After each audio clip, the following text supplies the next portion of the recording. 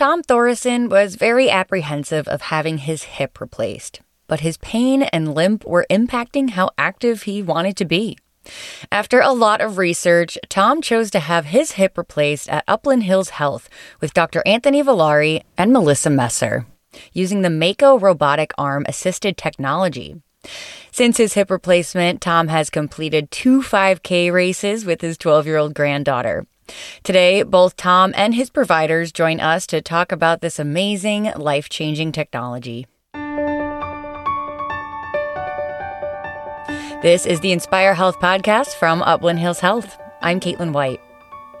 Well, Tom, let's start out with you. Tell us about the pain you were experiencing before surgery and why you sought out help at Upland Hills Health. Well, the pain I had continued to increase as time went by. And being stubborn, I decided to try to run through pain, work through pain. I kept working. And after 3 different doctor's appointments, all 3 doctors telling me I needed a total hip replacement, I was still being stubborn, and I was told I have a very high tolerance for pain, which can kind of get me in trouble. But I just kept going, and I would say probably 6 years before I decided I needed to do something. And it was, it sounds comical, but out on a run, I virtually had someone pull over alongside me and ask me if I needed a ride home. That's how bad my limp looked. And family many times would comment to me, and I got tired of hearing it. And my wife told me too, it's like, you really should look into this a little more seriously. And I have over the years researched, what's out there, and just nothing ever caught my eye. And I'll be honest, I'm not a real fan of going to the hospital. In fact, my blood pressure goes up when I go in the hospital. I guess they call that the white coat syndrome. I did better staying away from the hospitals. But when I finally got to the point of doing serious researching and not wanting to go very far away, I researched the Dodgeville Hospital again and found what Dr. Villari was doing with robotic Mako technology. And that really got me interested. Things went from there, getting a physical with my primary care doctor and being referred up to the hospital. And that's kind of how I got going on it. Well, tell us about that so-called white coat apprehension. What makes you nervous to head to the doctor? And I'm sure considering surgery was just another level of nerves. That was probably one of my biggest obstacles of my life, actually thinking about going in the hospital and having the bone in my leg cut off and replaced with a piece of metal. I just had a hard time wrapping my head around that. And it just is something that I was afraid to do. But the more I read, the more I understood about it. And with the new technology, it sounded like to me that the more precise that a joint is put in, it helps with its longevity, less problems. And that's the end result I ended up with, is, to me, a perfectly placed hip replacement. And I'm actually feeling the positive results of that. And I do not regret at all going through it. I'm glad I did, but I'm also glad I waited. Mm-hmm. Well, we'd love to hear that. I'll turn to you now, Dr. Villari. Just how common is a story like Tom's? It's all too common. And actually, that sort of pattern, you mentioned that, I waited too long. Why did I do this? Everybody does that. Nobody likes surgery. I think I would probably be concerned if a patient really was eager to have surgery done. Now, some people, they're just eager to have the pain go away, and they realize surgery is the only way for that to happen. But yeah, your story, I don't see anybody who comes in here with just a little bit of arthritis who is just having a history where their daily activities, their quality of life is just being carved away from them to such a degree that they're just like, what are my other options? I usually go over every option with them, including surgery. It could be cortisone injections, it could be therapy, it could be anything. And then I go, well, if that fails, it's surgery. Because I get it. I don't like that. I mean, I'm a surgeon. I don't like to have surgery on me done either. I've had surgery too. And I have that same anxiety, that he does. Probably to a different level, But I also appreciate, a patient's apprehension and trepidation with that whole idea. Just what he said, going in there and we're gonna open you up. We're gonna tinker around. We're gonna remove this and put that in, and that's what we're here to do. Like, we're here to explain to you in a way that people can understand, because we do this all the time, but a patient doesn't do this all the time. So they don't. To them, this is all new, and it's coming at them like a freight train. So you got to have them understand, in whatever language is good for them, what's involved with a hip replacement. And the game changer for me was using the robot. Here at Upland Hills, that has, like he said, the precision with which we can place the components. You can't compare it to the old way of doing it before we had, robotic navigation. And his story, as far as the outcome, I can say, like, that's pretty much the outcome we see with a lot of patients. A majority of our patients, they come in with this pain. They'd like to try to avoid surgery, but they know it's almost inevitable if they want to get back to a active lifestyle. And then afterwards, they're just like, why did I wait so long? This is fantastic. Great. Well, doctor, how does a patient know when hip pain has turned into needing a hip replacement? Where is that kind of boundary? That's a boundary that I think the patient crosses. The usual story I will kind of tell to even a patient who comes in, I probably told it to him when he came in the first time, is that I'll tell you the options, and the patient is the one who picks what they would like in terms of a treatment. But usually a patient is the one who, they know they have arthritis. Maybe they got an x-ray with their family doctor already, but they know they have arthritis. They've been fighting with it, dealing with it, trying to combat it, therapy, limbering up exercises, etc. But they come into the office almost expecting that surgery is going to be an option. And the best patient to have is the one who approaches it not from a position of feeling defeated by the arthritis, but rather determined, to get back to that pre-arthritic level of activity. And they are so ticked off at this arthritis because, you know what, but for this arthritic hip or this knee, I would be running around with the grandkids or my kids, or, I'd be running, races and exercising more, and I would just be more active, and you'd be pain-free.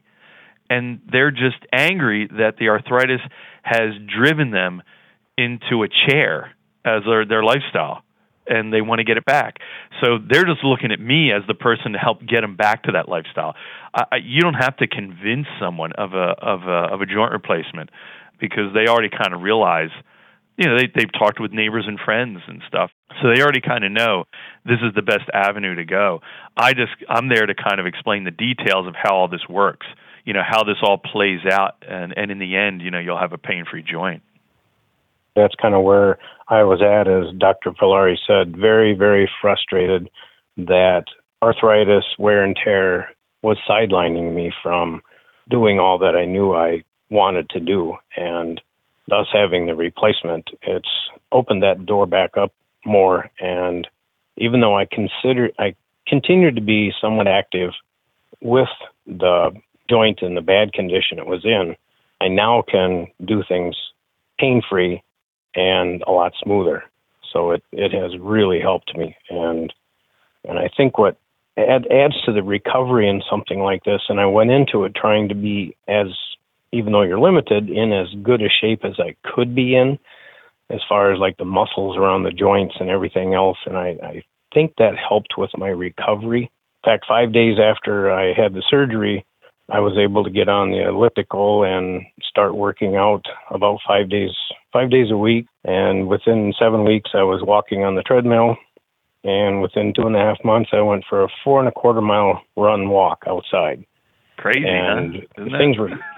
things were just coming along smooth, and I knew I didn't want to abuse the new hip either, and I don't now. I want it to last. So I could run faster now. I could run farther now if I wanted to, but I choose not to, because I'd rather be older and slower and out there rather than sidelined again. So yeah, would always recommend, wearing a well-cushioned shoe with a good insole or a crushed rubber track. You want to decrease the impact on that hip when you're running, but at the same time, this is what, and you pick and choose your battles when you do these activities, but our goal is to have a patient return to what he is, to what he's doing. Things without even thinking about the hip, I can kind of do this stuff. It's not keeping me down. And I've had people in the past tell me that once I go to a hip surgery or replacement, running's out the door. You could never do it again. That's maybe one of the reasons I held off until I talked to Dr. Villari. And I was really on his page, just like, why can't I if I'm careful? And I try to run smooth and be smart about it. And I do wear the best shoes for my feet that I possibly can for cushioning. And I watch my run surfaces where I'm at, run on the level as much as possible. And person has to be smart about it too. Right. You got 30 more years to live, if more, Tom. So right. You got to make that hip last. I appreciate that. Well, what an incredible conversation to be a part of. Let's focus on that recovery now. And I'll turn to Melissa. What is the key to a successful hip replacement recovery like this one?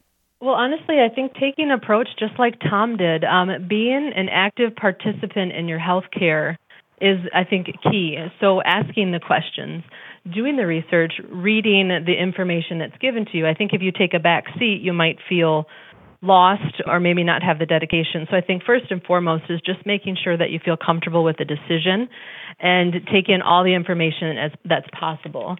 The next would be probably a positive attitude.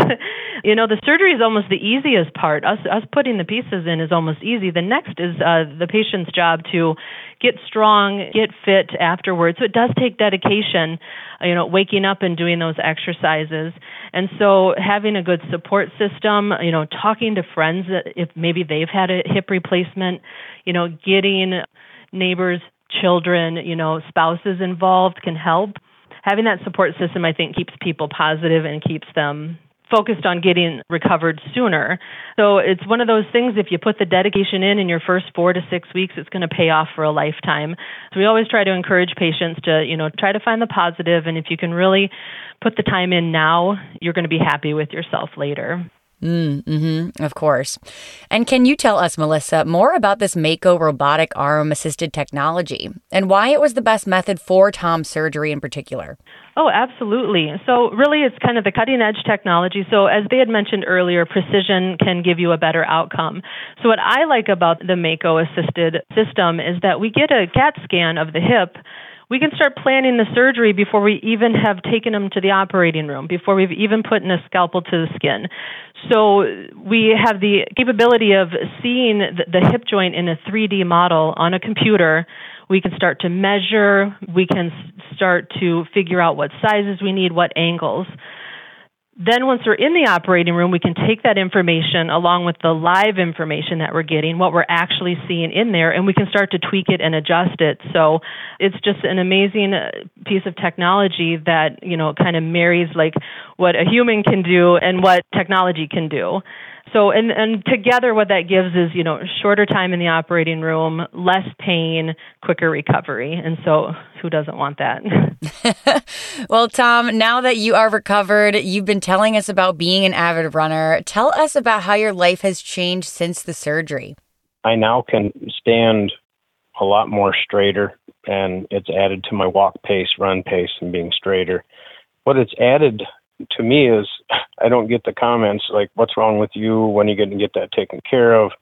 I can be around people and not limp, and I appreciate that. And since then, I've been running with my 12-year-old granddaughter. We finished a 5-mile run in Madison this past year, and we plan on doing it again this next year. She's out for cross country. She runs a lot faster than I do, but it's nice to be able to be out there and enjoy it together. It really has changed where in the past I would go out for a run wondering how far I could go and if getting back to my house was going to be feasible considering some of the pain I got into. Now, as I even did this morning, I went out for a 3-mile run and I can actually enjoy it. Actually enjoy the run more, and it's not very fast. I'm only running 12 and a half minute miles, and that doesn't sound real fast to some people, but to me right now, I tell people I'm not setting any land speed records, but I'm still out there and I'm enjoying it. And I feel I can get the benefits of more exercise. As far as I add in quite a bit of biking, the elliptical's been my friend a lot because it helps me exercise in a very smooth, uniform way with both legs. It lines me up, and the low impact, that's been my best friend during a lot of the recovery. And I only run outside maybe 2, possibly 3 times in a week, and usually only 2 to 3 miles. I tried to be conservative about it. That has actually helped me on another level. And going through this and my timing, they found out that I had 2 heart conditions. And having my hip replaced has enabled me to exercise at a level that has helped me with a heart condition.